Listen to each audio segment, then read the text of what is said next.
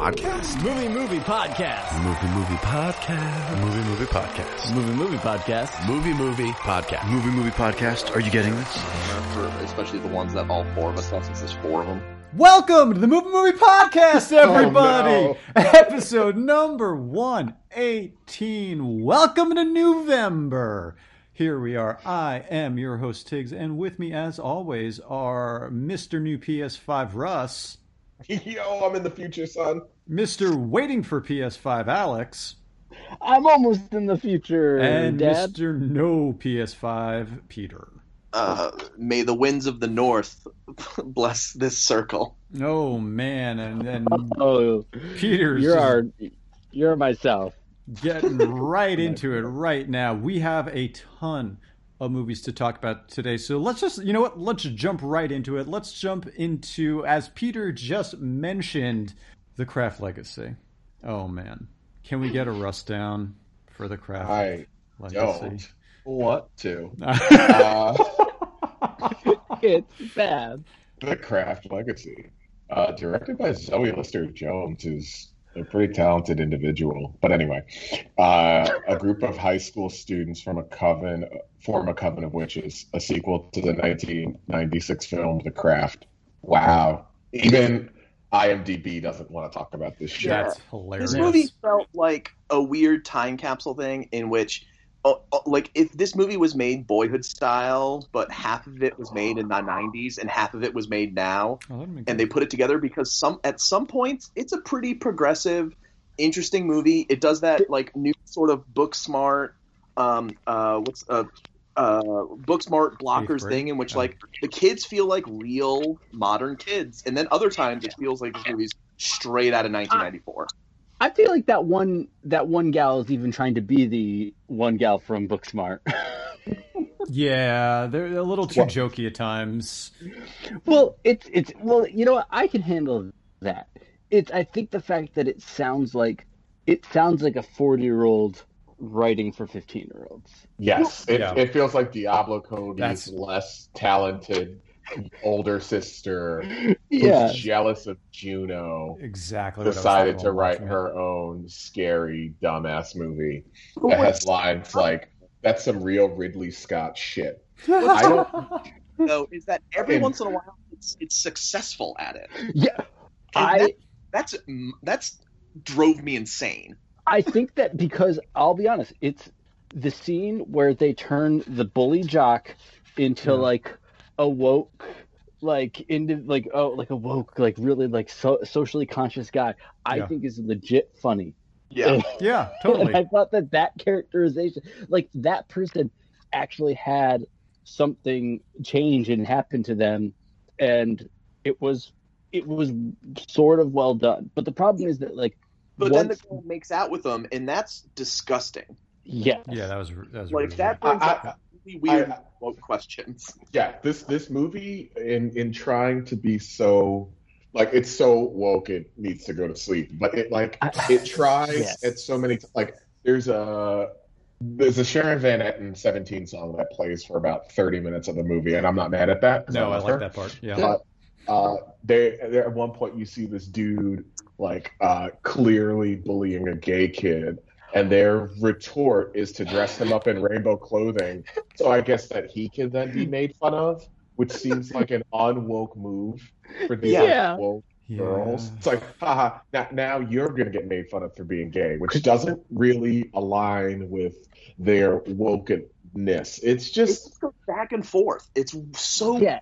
off-putting for it. And I think that like the thing about like The Craft and like giving like teens these kind of magical powers in general, like that the few like moments of a montage of them doing that stuff, that's kind of one of the more fun parts of the movie because it's whatever kind of I don't know, power fantasy or whatever, like it feels like they had an idea for a couple vignettes, and then about an hour into the movie they just went, fuck, we need a bad guy and it's some sort of climax, and we need to wrap this thing up.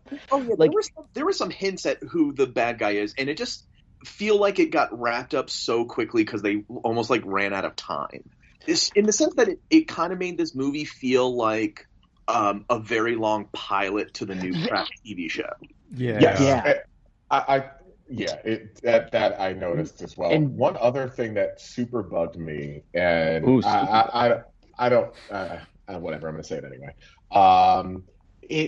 Okay, so I appreciate when a movie can introduce LGBTQ members without having that be a thing. So one of the members of the Craft is a trans woman. I'm like, okay, awesome. They stopped her character at that. Yep. That was it. Yeah. Every single other member, if I said, hey, what was their deal? Like, what was their thing? It's like, oh, that's the funny one. Black one, kind of the leader, new girl, the new powerful girl. What's that character do? Just say yeah when someone says something. I watched it through the lens of like the black guy in a movie from like 20 years ago who's just there to say like, yeah, man, that's whack. It's like you can't just putting someone in a movie and giving them nothing isn't really, I don't know. Well, it was noticeable. I totally know what you mean, because I think it's frustrating with stuff like this, because you want to like it and you want to appreciate the inclusion, the representation, all that, but I do think it's not done, I feel like, in service of the movie. It's done like, wouldn't it be awesome if the Craft nowadays was like a person it sounds like this movie still sounds like its own pitch. Yes. Yeah. Yes. Yeah. And I think that like you get then people like David Duchovny, who's sleepwalking through this and looks like he's melting. Oh my God. And like Michelle Monaghan, who just occasionally shows up every about 20 minutes to try to be like the quirky mom and then disappears.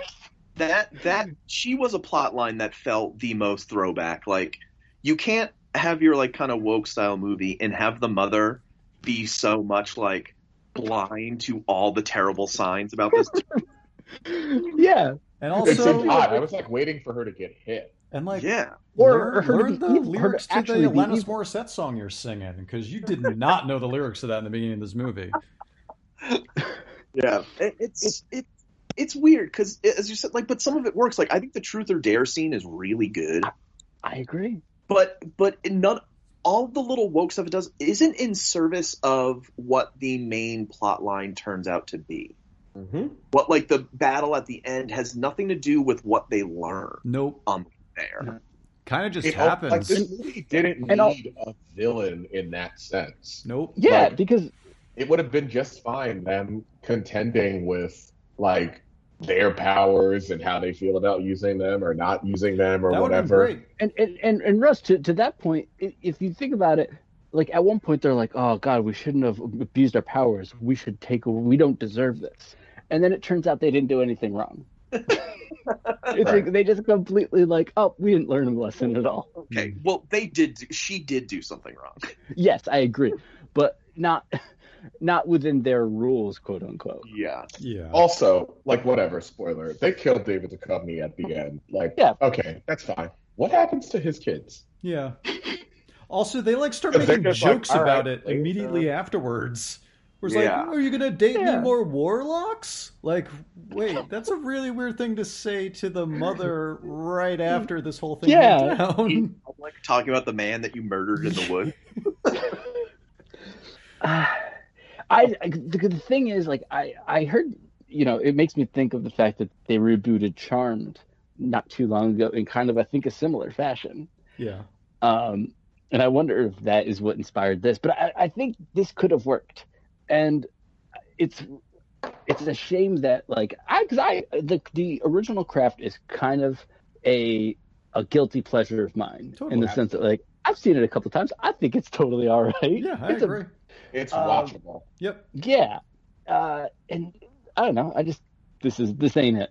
The And- end cameo is so unnecessary. It was so bad. And, they actually...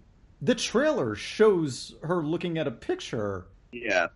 But what mental institution would allow that experience to happen to its patient? One that has Who allows a random non-medical professional to drop bombshell news on a patient? And also, like, two witches with a lot of power to get together in one institution. I don't know. Like, that's just could be bad.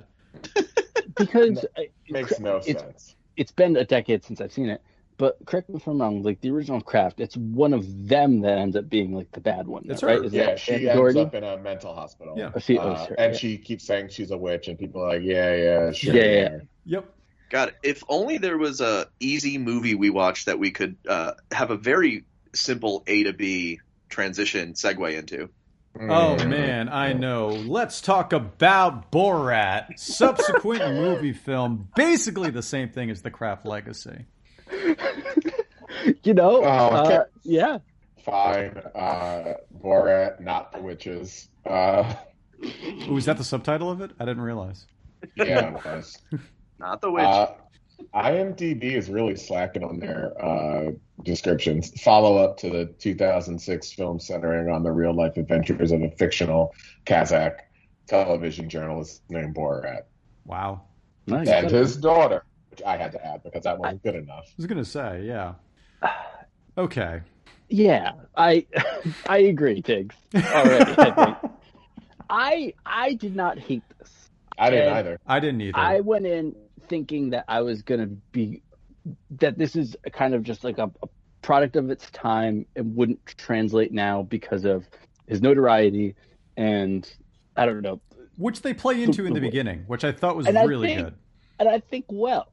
Yeah. And I like the woman that plays the daughter. I think that's a great addition. She's fantastic, yeah. The problem is it's not a very cohesive thing all the time. No, it's basically This Is America, the show, or Who Is America, his Showtime show, just strung together. Yeah, little sketches. So it's sketches. Yeah, I don't think it needed to be anything else. I think it's still, if you were looking for something bigger from this movie, in terms of like maybe solving, but what I think is really great is the way that it actually found a weird roundabout way to have a positive spin on everything. Yeah, and especially that's what's so incredible. I think about Sacha Baron as a performer. What? Everything? Yeah, maybe not everything, but I see what I get it. I see it. I think what makes it, like, one of the great things about Sacha Baron Cohen as a performer is the way he's able to take people who are very nice individuals. Like, there's the two women in the synagogue. They're fantastic. I love that. I love that. That was great. He finds a way. It's so sweet. Yeah. He finds a way to continue his bit, but in a way that that allows them the space to continue to try to be nice and helpful. It's a weird balancing act to like respect people enough to get them to do that. Like it's I don't know how he does it. It's incredible that the daughter seemed to have that same ability with the babysitter. That was all. Yeah, that was all.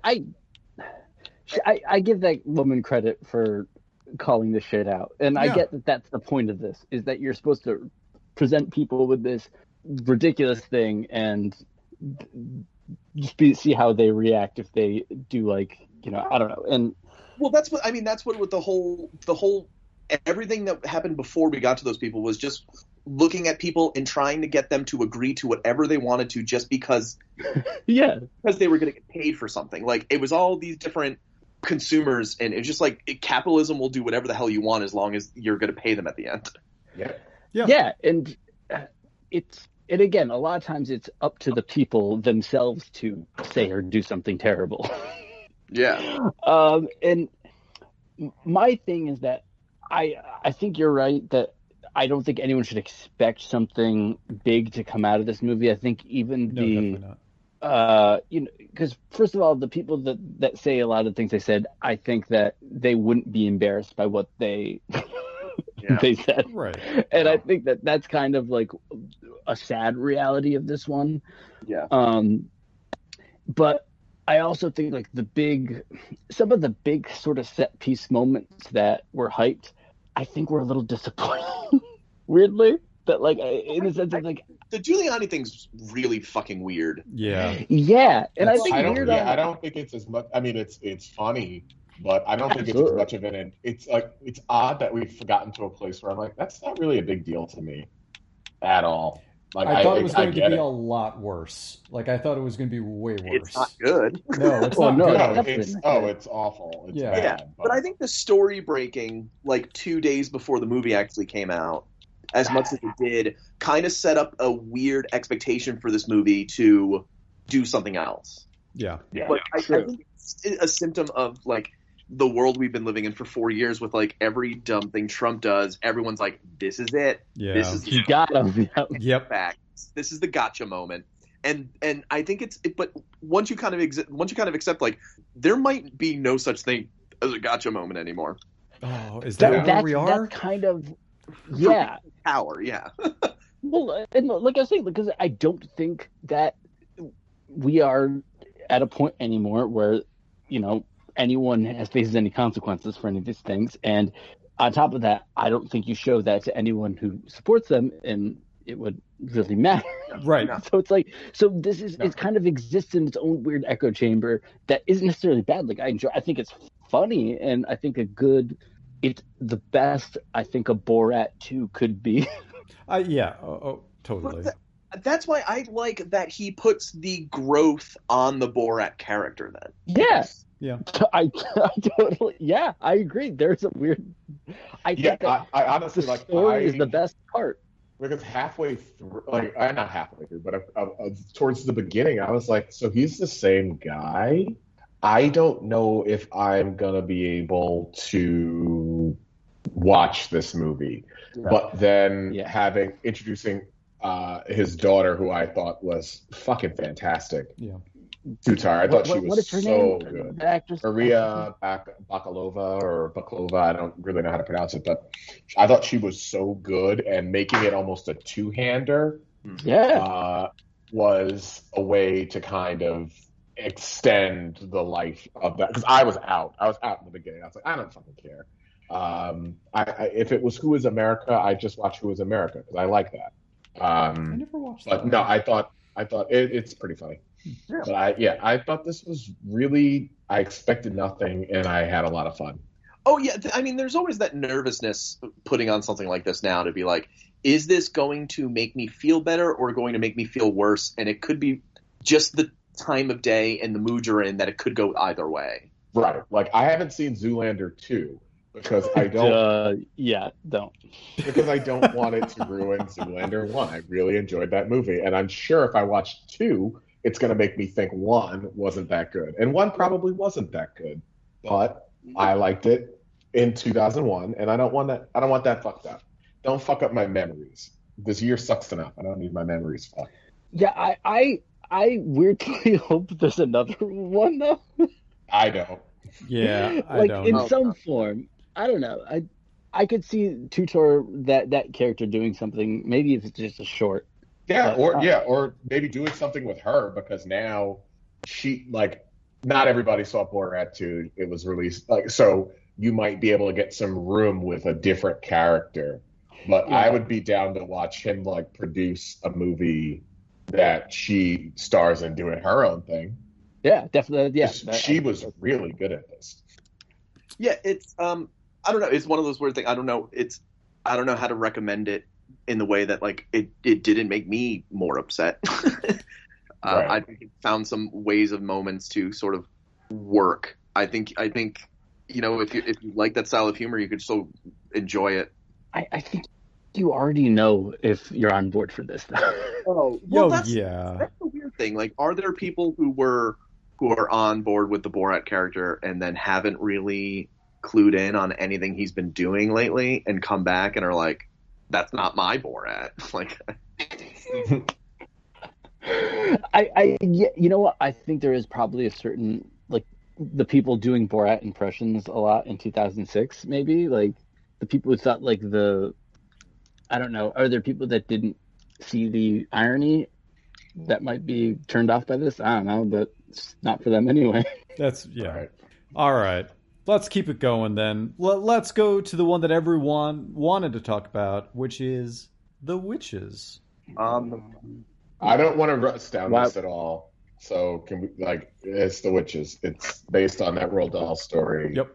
And it's not that good. What a fucking turd. Yeah, And it shouldn't be. This should have been pretty easy to do, right? Like this here, it's also the perfect combination of story and director. Robert Zemeckis, this is your wheelhouse, bro. Like, you should be able to knock this out of the goddamn park, make it a little spooky, but kind of funny. Like, this is what you do, dude. And this movie sucks. Yeah. Can I say that maybe part of that is, like, I understand, like, changing, or, like, I don't know. Maybe he's not the person to make a movie about the Black experience. Well, that's the thing. Like, why? What were they trying to do with the casting and the change of the time frame? Yeah, I think because you're. I guess it's like, well, listen, it's a civil rights era. Nobody cares about Black people. Okay, fine. That if that's where you want to go, you have to really go there. Yeah. And this doesn't really do that. And it's also just flat out bad. It's just like not good. The Witches. The design sucks. And it's terrible.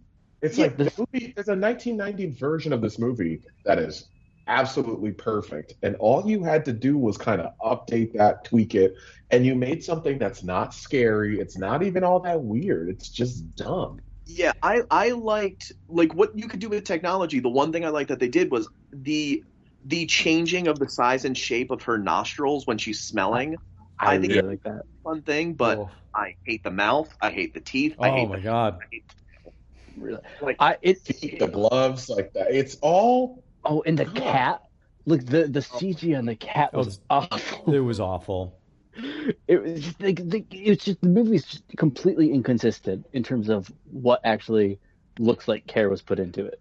So yeah, it's the weird thing. So they're getting ready. There's a certain point in the movie when you start to realize that it's 60s Alabama. And then Octavia Spencer makes what I thought was a very funny joke, and I was like, okay, where's this going? When she's like, we don't need to worry. It's there's only rich white people in the hotel. We'll be safe. And I was like, is that a joke? Like, I laughed. And I was like, wait, where are we going with this? And then they arrive at the hotel, and the valet bellhop guy looks shocked and excited. Yeah. And they drop it. Yep. Immediately afterwards. That's it. That's the last time. And it's so weird. Is her performance just kind of all over the place too? Well, I think this is one of the most poorly directed films because it's like everyone is kind of doing something completely different than the other person, and that happens within the same character several times. I'm like, what the fuck is this movie? Yeah. Zemeckis, get it together. Like, this wasn't rushed. Yeah, I don't like it. Like, what do you do? Like, I just don't get it. Yeah, it's not like it's saying about, and it's not that it needed to or didn't need to, but like, don't almost threaten us with it. Like, as soon as Stanley Tucci walked up to them, I was like, oh God, what's gonna happen? Oh my God, what?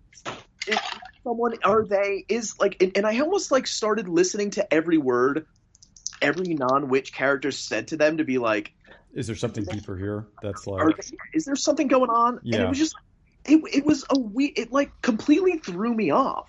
Yeah. To what, I don't know what it was trying to do. It's not good. No. And I don't know who it's for. And they didn't make it more. I guess they did try to make it more for kids. I don't know. All the additions are just like the beginnings longer. There's really no change about what happens once they're at the hotel. Yeah. And did they change the ending too? I feel like. Oh God, yeah. In the other movie, I don't know how the book ends, but in the other movie, there's like another witch who was Angelica Houston's, the Grand High Witch's kind of like secretary or assistant, and she's really bullied. And she ends up she gets kicked out of the dinner for some reason and doesn't end up having the soup, so she's not turned into a mouse. And at the end, she comes to their home and changes him back into a boy. Yeah. I think in the story, I believe they're all still mice at the end. I think that's just the '90s saying Roald Dahl stories are weird. We have to clean this up. Yep. We have to make sure the kids aren't crying at the end. Yeah. Yeah. Exactly. You start with the death of parents like immediately. Right. Yeah. Yeah, Don Bluth hates parents. Don't you know that? It's Shazam, Pete's Dragon. So many movies have been starting with a parent-killing car accident. Yes. Yeah. And I'm trying to think. There's another one. I'm thinking of there's a girl in a backseat, and I can't think of what movie that is. Are you thinking of the show, The Queen's Gambit? Oh, is that how that starts? Yeah. That The show good? rules. It's incredible. I need to watch that. I really want to watch that. Yeah. Speaking of It's so things I good. really want to watch, I want to hear about Possessor. Oh, you really should watch this. I just ate a Triscuit. Okay. Oh, what kind? Cracked pepper. Yeah, cracked black pepper. So Nice. good. That's Okay. That sounds wonderful.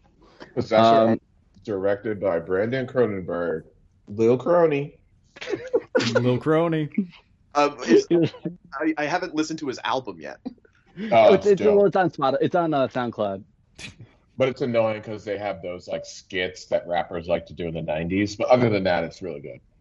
Okay, Possessor follows an agent who works for a secretive organization that uses brain implant technology to inhabit other people's bodies, ultimately driving them to commit assassinations for high-paying clients. Okay. This movie So- fucking rules. Yeah. So remember when we watched those Blumhouse movies the other week, Yeah. and They're terrible.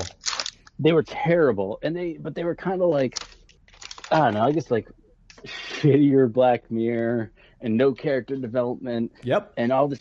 Imagine if someone took a self-contained story like those could have been and did it amazingly. Yeah. Is that what this is? Do I need yeah. to go watch It this is. right now? I loved it. If you're not getting a PS5 tonight, like Which some you should try. people I know who are me, then you need to just watch this movie because it's so good. It's self-contained. It reminds me of good when Black Mirror is good or Yeah, Upgrade or a movie like that, but it's just dark and has a point and a purpose, and it gets in and it gets out and it does everything that all those Blumhouse movies try to do. It even has it just so excellently, and the body horror is awesome. Yeah. There's these kind of transition scenes of what's the name of Voss? What's the actress that plays her? Andrea Riseborough. She was also in Mandy Oh. There's these and Oblivion. oh yeah, all right, I'll take your word for that.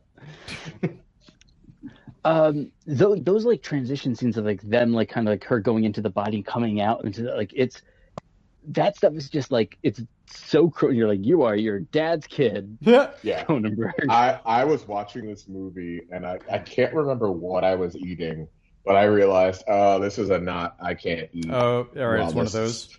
Okay. It's not that creepy, but it's just with Cronenberg, that it could get creepier. Yeah. So you're I should probably just stop eating. Because during the Color Out of needle- Space, I had to stop eating. Oh Yeah, well, I had to.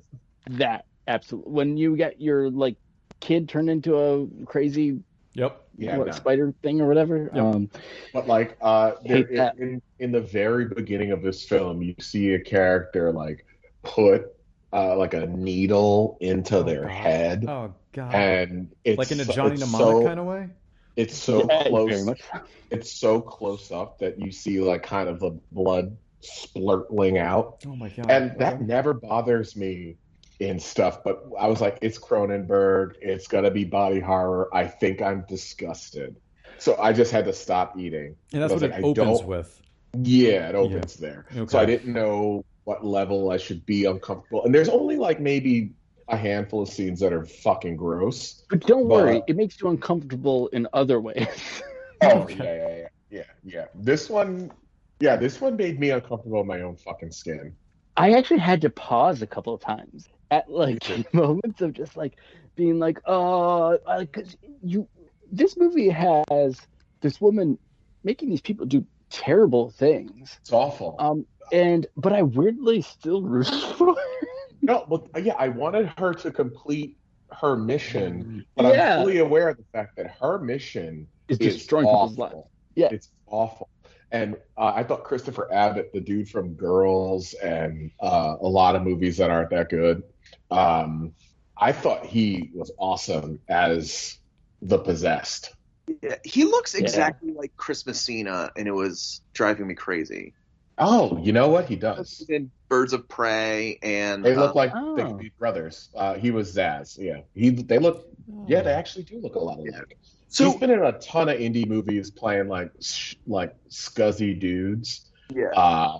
But I thought his performance was excellent because he's having to play all of these different emotions at the same time. Yeah. So I don't. I'm going to attempt to not spoil it when I say this. So I apologize if anything starts to sound that way. But like, this is one of those movies that I think is visually an incredibly interesting film. But like in like 3/4 of the way through, it kind of had that moment of like, okay, but this is great and all, but what are you going for, movie? And then once in the last like 15 minutes, starts to give stakes to everything, and then it shows you what the whole purpose of this has kind of been. I was like, oh, I love it. I absolutely. I had that same exact feeling because I remember at about that 20 to 15 minute mark left. I remember like clicking my remote to be like, how much time is left in this movie? And then I was like, okay, fine, I'll just let it go. Okay, there's a little bit left, and then it happens, and I'm like, okay. Because for me, when Alex said he was on her side, I had that weird moment in where I was like, I don't know whose side I'm on, and I don't know why I would be on anyone's. Like, what? I couldn't really understand the stakes but then, as I said, it completely makes sense for everything that we saw in the last 15 minutes. And especially with what the actual final line of this film is. Well, I guess the final, like, 2 or 3 lines of this film, like that very, very last exchange. I was like, okay. It all clicked together for me, and I loved it. Also, Jennifer Jason Leigh, really good in a small spot. It's like one of those movies that, as it's going, I'm like, this movie's like 5. This movie's like 4 stars, and then like 2 pounds through, and I'm like, okay, maybe this is only like a 2-star movie, and then it's like, no, I was right. Russ, I think you got to be careful what the twist gets in. Oh, really? Yeah. It's pretty. To be fair, it just drowned out Peter, so no big deal. That's what was doing that. I was like, why can't I hear him? Oh, all right. I'm gonna rent this. But no, Pete, what were you saying? Now I want to know. I thought it was your fault. No. What was I saying? No, I was just saying it's like one of those movies that, like, if it didn't end the way it was, it didn't end the way it did, I would fault it for never more than what I enjoyed at the beginning. Yeah. I think that's fair. Because it kept being visually cool and like fun in that way and interesting, but I was like, okay, I need you to stop being the setup where you just play in what the world looks like do something. And as I said, it completely connected with me in the end. Okay. Yeah, it's one of those movies where I now, knowing where it goes, I'm curious to rewatch it and see if I can pick up stuff. Also, it's a cool world that they set up. Like, I think it's one of those things where it's like the world. It's a cool world. Brad Pitt and Sweet. I forget who it was. And it's 2008. Yeah. Oh. This movie, this was one in a year where we don't get to go to the movies all that much, or at all. I was like, this might be the first top 10 entrant that I can like actively remember, because I've just seen so many things at home, and not all of it really registers. But I watched this and I was like, holy shit. Okay. This is a movie that I wish I could rewatch with somebody it's a movie I want to watch with somebody who hasn't seen it. And watch the Also, Cronenberg's love, it only shows up for a second, but like Cronenberg's love virtual reality type stuff. Yeah. Oh, yeah. Oh, yeah. All right. No more. I'm going to rent this right now. I want to watch this. Okay. What do we do next? Love and Monsters. let's talk about Love and Monsters. This is a movie that was supposed to come out next year, but pandemic hit, and Paramount doesn't know what to do with themselves as a studio because they invest lots of money in shit ideas. So they released this one early. Yep. Love and Monsters, directed by some guy. Yep. In a monster-infested world, Joel learns his girlfriend is just 80 miles away. To make the dangerous journey, Joel discovers his inner hero to be with the girl of his dreams. So this immediately suffered in like the first 5 minutes because everything that it does, you're like, why is this movie zombie landing so hard? It tries hard. Yeah. It tries real hard. And I think you could easily completely hop off of this movie at the beginning because of that. Yep. But I loved it. I had such a good time watching this. I made this was the popcorn movie that I had been waiting to watch, basically. Yeah. As you said, it's a bummer that they just released it because, clearly they were looking at what they have and are like, okay, these bigger movies we have to put in the theater. We cannot wait. But we have to put something out now, and this just felt like something small enough. But yeah, I think it found its groove and it found its space, and it's almost like a bummer that Zombieland is fresh in your head, that it feels like it owns the tropes that it plays with at the beginning. Is there rules and stuff like that? They get the annoying, not at the beginning, but they do get into that later. Rookers will be like, oh yeah, this thing does this, and don't forget about this, and yeah, there's some similar things to it, but it's not as hit you over the head with it as Zombieland would be. Okay, here are the things about the movie I didn't like. Okay. One, its title. I thought the title was like a working title that they just said, fuck it, fine. Totally. Because it doesn't really fit. No, not even a little bit. And it had a different title. Let me look it up. Continue with what you hated, though. I didn't like that. And I don't know if it's editing. That's terrible. What is it, Monkey Trouble? I enjoyed the movie more than I thought I would. Yep. But it also felt like it was all a bunch of different YA novels smashed together with a sprinkling of IP to create something. I was like, is this an original idea? How is that possible? Because it feels like YA in the way it's written and the stuff that goes on. And it's Dylan O'Brien, and he already did all those Maze Runners. Yep. So he's good in that. Okay. But didn't hate it. And it was only $30 million. It looked fucking great. I thought the monster designs were really good considering the budget. Considering the budget, like the crab. The crab was great. I thought the crab everything looked so tactile and real. The frog. But it ended up looking pretty good. The thing I was wondering, I was like, is that dog real? It was. That was a real dog? Yep. And that's the greatest actor I've ever seen in my life. Apparently, they needed to split up when the little girl would be on set, and wait, what was his name again from Maze Runner? Dylan O'Brien. Dylan O'Brien would be on set if the dog was in a scene because the dog wouldn't know who to go and play with the entire time and couldn't actually do the acting. Yeah. Aww. Yeah. This is actually a movie where, like, despite not hating it and thinking it is like pretty okay, I want to see a little bit more of this world. I want to see more of Rooker and the little girl just doing whatever, like Last of Us, but with Michael Rooker. I'm like, sure, why not? Yeah. Yeah. I again, this was like I made some snacks. I was like, I'm gonna watch this really dumb movie and hopefully enjoy it, and then I did. I would have paid for this over the new Godzilla King of the Monsters. That's true. Yeah. But I paid for both, so whatever. I guess joke's on me. Yeah, this is totally watchable. Yeah, super fun. I know that's not the biggest totally not a back of the box quote endorsement, but it's like totally all right. Yeah. I think this would be one of those movies in theaters that would have like a pretty good opening week, and if not increase, have a very small decrease. I think it'd be one of those movies that's everyone's like, you know that monster, that like Love and Monsters movie? It's not bad. I actually think that this would have flopped hard if this came out. No. I don't think it would do very well with this either, but I think word of mouth would have helped it. Yeah. almost because I think there's a good chance I would have seen this early on, and I would have told all of you to go watch it. Here's the thing: this movie was supposed to come out Valentine's Day 2021. Wow. So Valentine's Day 2021, it's PG-13. It's got love in the title. That's 16 million right there. Yeah. Yeah, because how well did that zombie one do?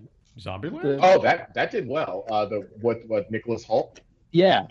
That did well. That did Oh, fine. I forgot about that movie. This movie would have made about $45 million domestic and probably 30 to 40 foreign, and it on a $30 million budget. This movie would have been profitable. But I think in a world where we have no idea when new content is coming out, I do think they did the right thing by just dropping it now. Yeah, for sure. All right. Because they're Paramount. Paramount, they don't have a superhero franchise or a monster or like horror movie franchise. They just have Mission Impossible and Transformers, but we don't have a Transformers for a little bit. Nope. So they were smart to drop it. It's good. Yeah. Watch it. It's good. It's fun. The little girl was great. She was young Gamora in Infinity War. That's Oh. it was driving me crazy. Not enough to go look her up, but I was like, I know this kid from somewhere. I was like, was she Dwayne Johnson's daughter in a movie that I just don't know about? But that makes more sense. All right. Let's keep it moving. I want to hear about bad hair. Pete, Russ. No? Okay. Moving on. Well, actually, Pete, what did you think? Me? It's one of those movies that that I enjoyed a great deal of it, and in my head I was like, I kind of like the sort of satire and what it's trying to say here in some ways, but I don't think anyone should have any interest in my overall opinion on its satirical elements. Is that He's about right. I didn't like this shit at all. I thought I like Justin Simeon. I like Dear White People. I don't know who this was for, because I'm like, you're talking about a very specific thing when you're talking about identity and beauty standards and black women. And you are a straight cisgender black man telling that story. And I don't know if you know what the fuck you want to do with it. It feels like a weird episode of Tales from the Crypt. Okay. Which is fine. Yeah. But I think I like Tales from the Crypt, but I think the comedy and the horror don't exactly line up. Like, I don't know if he was trying to make like a Jordan Peele style like social thriller, or like a Gremlins, or like just a goofy midnight movie. But I'm confused because I'm like, this cast is excellent, and I don't know exactly what you're trying to do. If anything, they definitely bit off more than they could chew, because there is the identity sort of issues of the movie in regards to hair, but then there's also the stolen folklore issue, right? But there's also the about to be explosion of like black culture becoming pop culture in this in the area this movie's set in, and it's almost too much.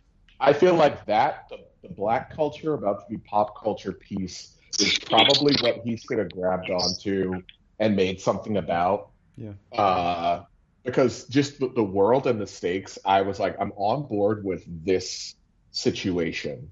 I'm not on board with the horror element that is the hair. And I feel like, let somebody else make the movie with the hair, and you figure out a way to make a horror movie within the confines, but a comedy horror within the confines of this network that's shifting and all that stuff. So I felt like that was the part that he did well. The horror part, I just felt like was tacked on and kind of weird and not it didn't feel exploitative or whatever, but it just didn't seem right coming from a dude. I'm like, I'm pretty sure this is something that like, this is like a woman's story, and you're taking that space. I don't know. Maybe I'm too woke for my own good. Get in the craft. Yeah, it just didn't do it for me, but I wanted it to. Yeah. Okay. But yeah, either be more funny or be more horror, but do more of something. Do you think that between like this and Antebellum, we're seeing kind of the maybe not quite as well done versions of like of people trying to follow in like a Jordan Peele? Well, this was the first time I had that thought. Because it seems like now you've got like Jordan Peele evokes a certain brand in your mind now. And it's like, remember when Scream came out, and then after Scream, you got I Know What You Did Last Summer, which is totally fine. Yep. But then a billion other versions of that kind of idea. Well, and I think we're in that space right now. It's that social thing that it almost a lot more horror movies will try to strive to include. I don't have to say that much about His House, but His House, which is on Netflix, does this with a refugee story. It's a family being, two people being haunted in the sort of London area flat they've been placed in. They're Sudanese refugees, and it plays with that sort of like, like the socialness of like their survivor's guilt and all sorts of different things, what they did to get there and the horrors, and it turns that into a horror story. And I think, you're going to see even more movies doing this constantly. That was a good segue into His House. That sounds way more interesting. Yeah. Well, because I think Bad Hair sometimes tries to mix in comedy at different times. Mm-hmm. I think Bad Hair takes some setups that are perfectly ready for comedy and makes them very serious. And then it takes the horror stuff and it tries to inject comedy in the horror side of it. And it's very strange. Yeah, I think it needed to like take the horror seriously and take the comedy seriously, if that makes sense. And it finds a way to do neither. Yeah, that's a shame. And I guess maybe it's recency bias for me at the moment, but having just watched most of Lovecraft Country, I feel like that's something that does really well balancing horror, comedy, and like racial issues. Like, I don't know. That's I think that's, but that's a serialized drama, True. So they have more room to have an episode that doesn't really work that great, but they can come back from it. Like this movie is 90 minutes long, and when it doesn't work, if it doesn't work for 10 minutes, that's a good chunk of the movie. Yeah. It's just the weird wave that we're going to hit, kind of like how after the success of probably for almost biggest would be Waiting to Exhale. Like every studio was like, let's put money into a movie about like 4 good black friends. Yes. Yeah. We got a lot of We got The Wood. Yeah. We got The Wood is so good. You got Best Man. All those different things. And now I think off the success of Jordan Peele's sort of flavor, everyone's now let's do a horror movie with black characters, but it's a social horror thing. Yeah.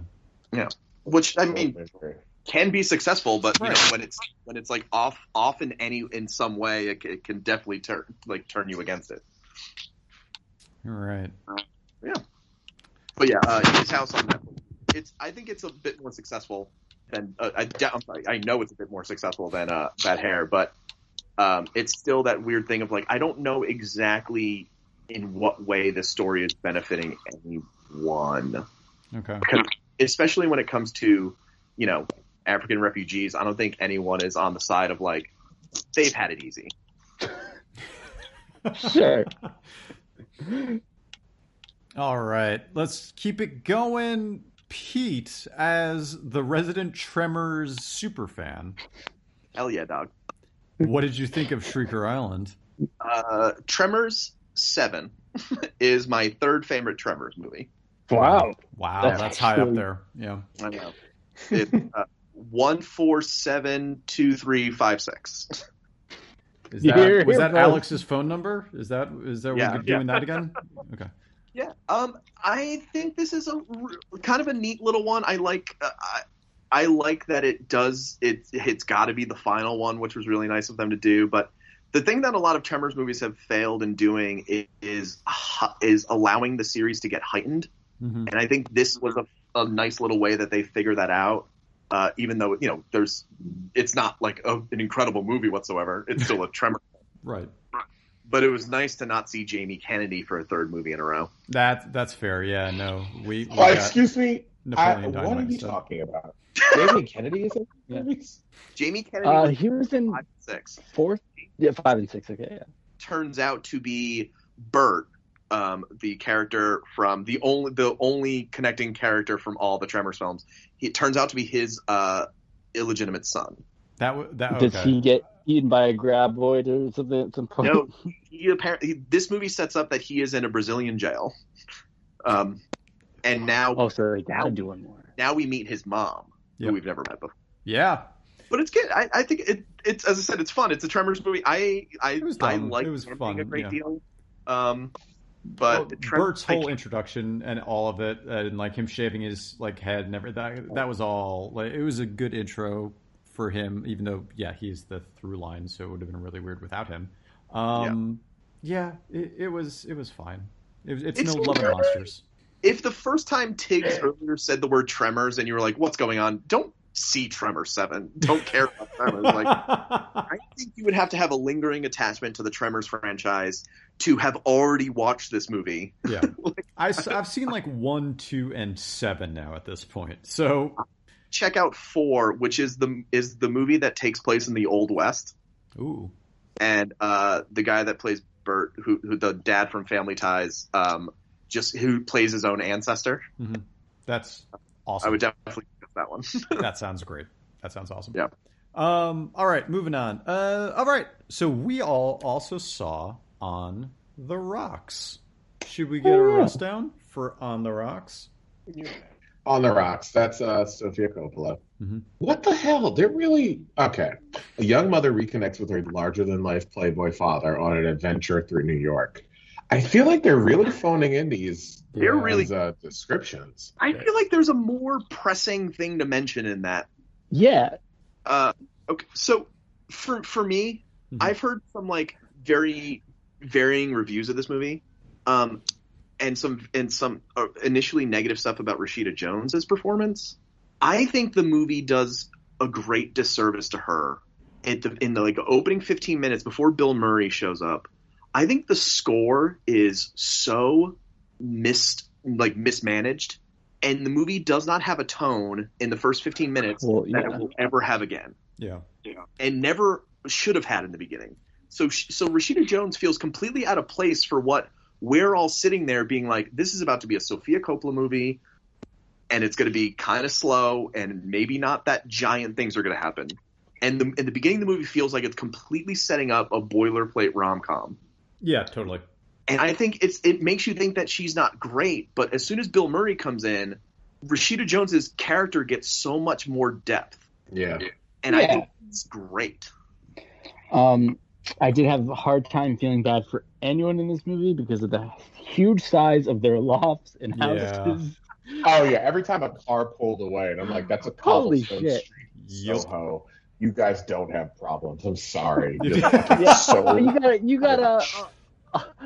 an advance of money for your book. But you haven't even started writing yet. How is that possible? How do people just give people money? I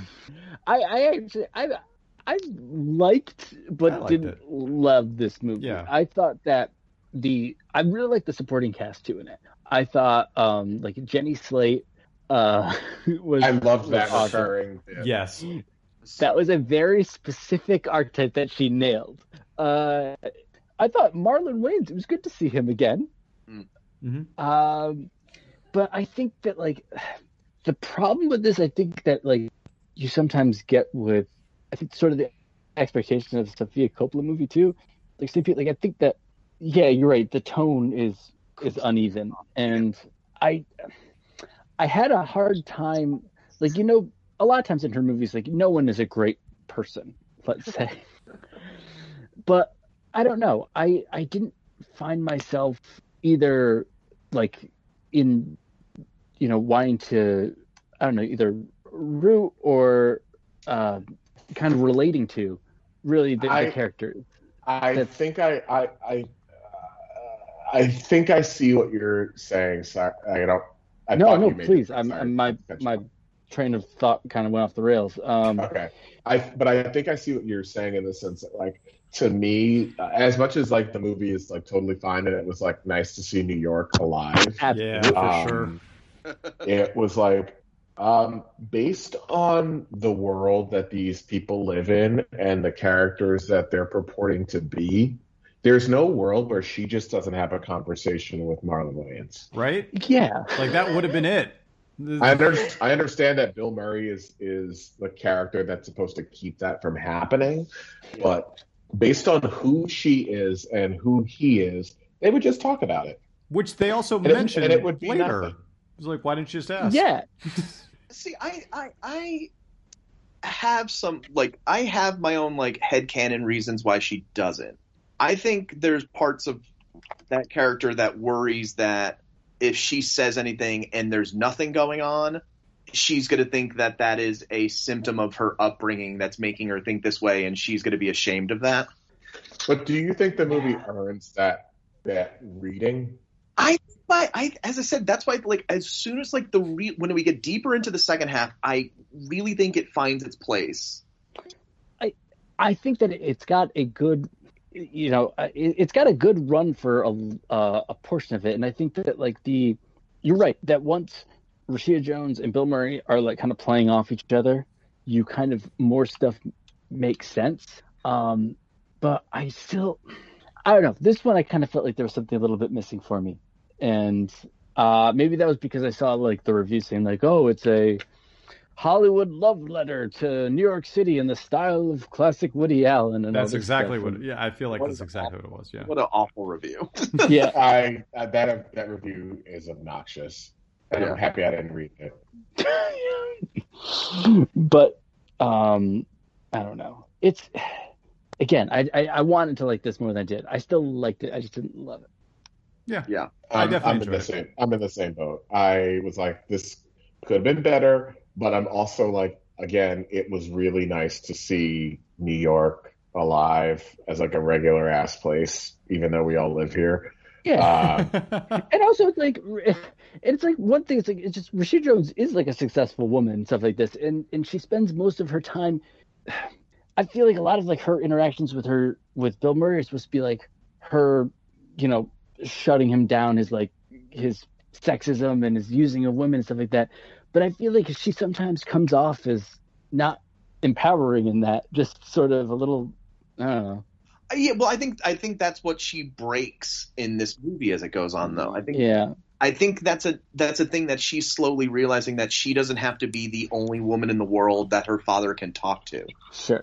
And that's an issue. I think some part of her, through her life, she realized, like, oh wow, I feel like I might be the only person the only female my dad can have a conversation with. Mm-hmm. And then she realizes that's that's bad. Yeah. It's not good for me, and I should. Yeah. All right. Well, then that leaves a whole bunch of single movies out here for people to talk about. I'm going to start with you, Peter. Whichever. You choose which one you talk about first. So what I would say about both these movies are connected. I think they are both asking a lot of you emotionally. One, I would say, make sure you're in the mood for it. One, I would say, I don't care, go watch it right now.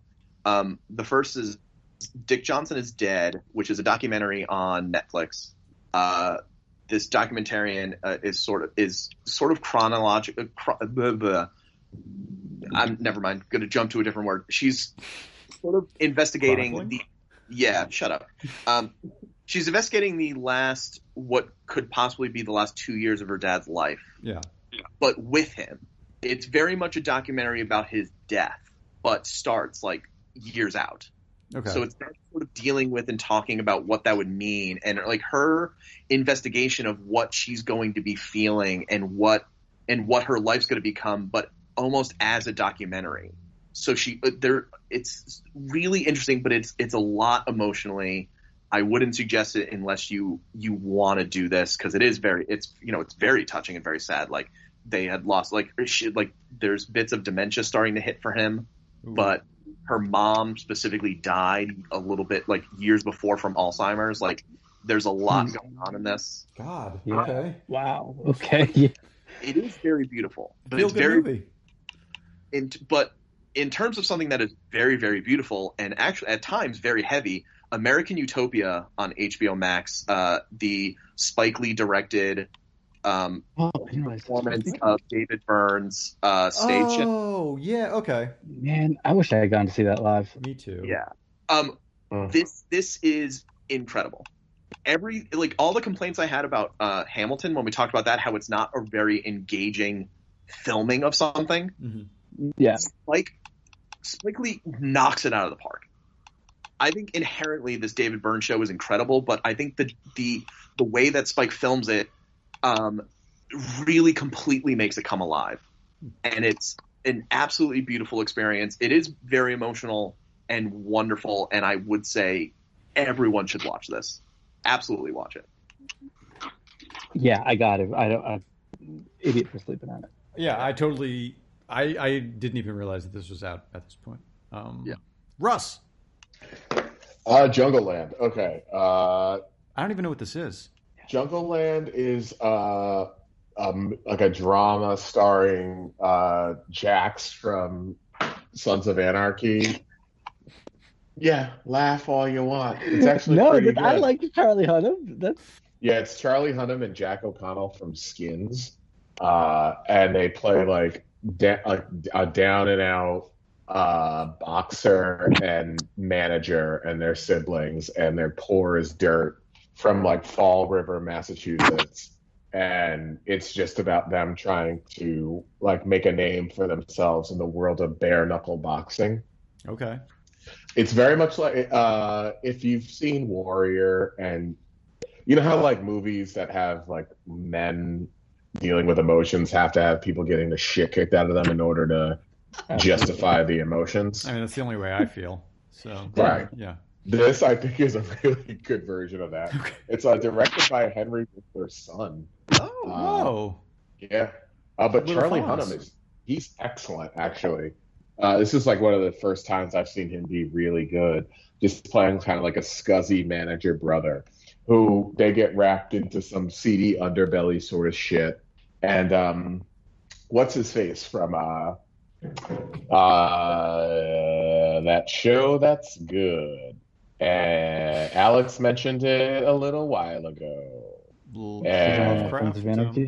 Lovecraft. Yeah. Jonathan Majors. He plays like a low-level mob boss sort of dude who sends these guys on a cross-country trip with a girl. And it's such a small story. And it's about these people just trying to finally make something of their lives after being like dirt poor massholes. And it's really compelling. But yeah, it's that whole thing of like, men can't have feelings unless they're getting the shit kicked out of them. But it's really good.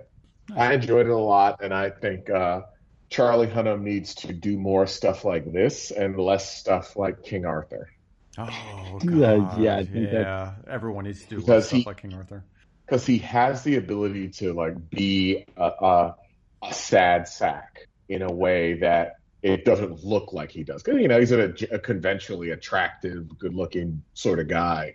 But he can play a loser really well if you let him. And I think this is just a movie full of losers just trying to, like, make it. It's pretty good. Nice. Yeah, that sounds good. It definitely sounds like the one that's like, you can be as handsome as you want, but if they write you well enough, it's a bummer that you're a piece of shit.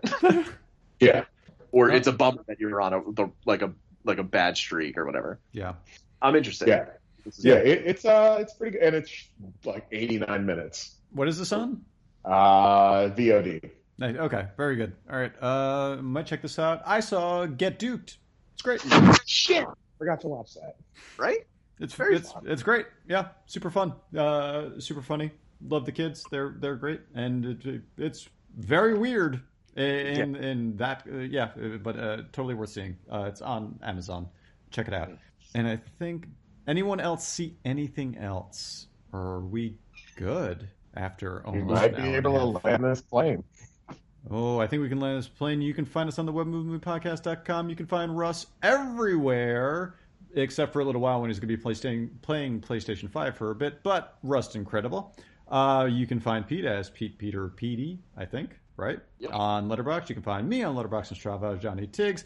You can find Alex waiting for his PS5, and it is with heavy hearts that we say at the end here, rest in peace to the Creek and the Cave, our old comedy club. No, not our comedy club, but we had a comedy show there for 10 years. Just found out today on Twitter that they will not be reopening. It's a sad moment. Had a lot of we had a couple of good shows there, but we had a lot of shows there. And that's really the important thing more than anything else. But no, it's really sad. I think that we all kind of saw this coming, but was hoping that we did. It just sucks that we're actually here because, I mean, unlike our show, which was sometimes well attended, there were some shows there that were always well attended that were really fun, and it was just a cool place. And the Flatus were great. The pinball was great. Great place to smoke a cigarette. The announcement today was a weird reminder that, of everything that's kind of been going on with the pandemic, I hadn't really realized that also meant that we haven't done an improv show in 8 months. Yeah. Yep. Which is far and away the longest any of us have ever gone without performing. It's the longest. Yeah, it's the longest any of us have gone from the time we started. Yeah. Since 2004. Oh, man, that's crazy to think about. Yeah. Pandemics are real.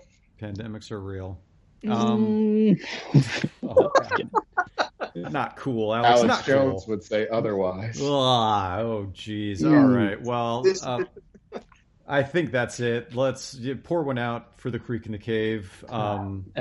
Yeah. Go watch American Utopia. Go watch American Utopia. Go watch Love and Monsters. And we'll see you next time on the Movie Podcast.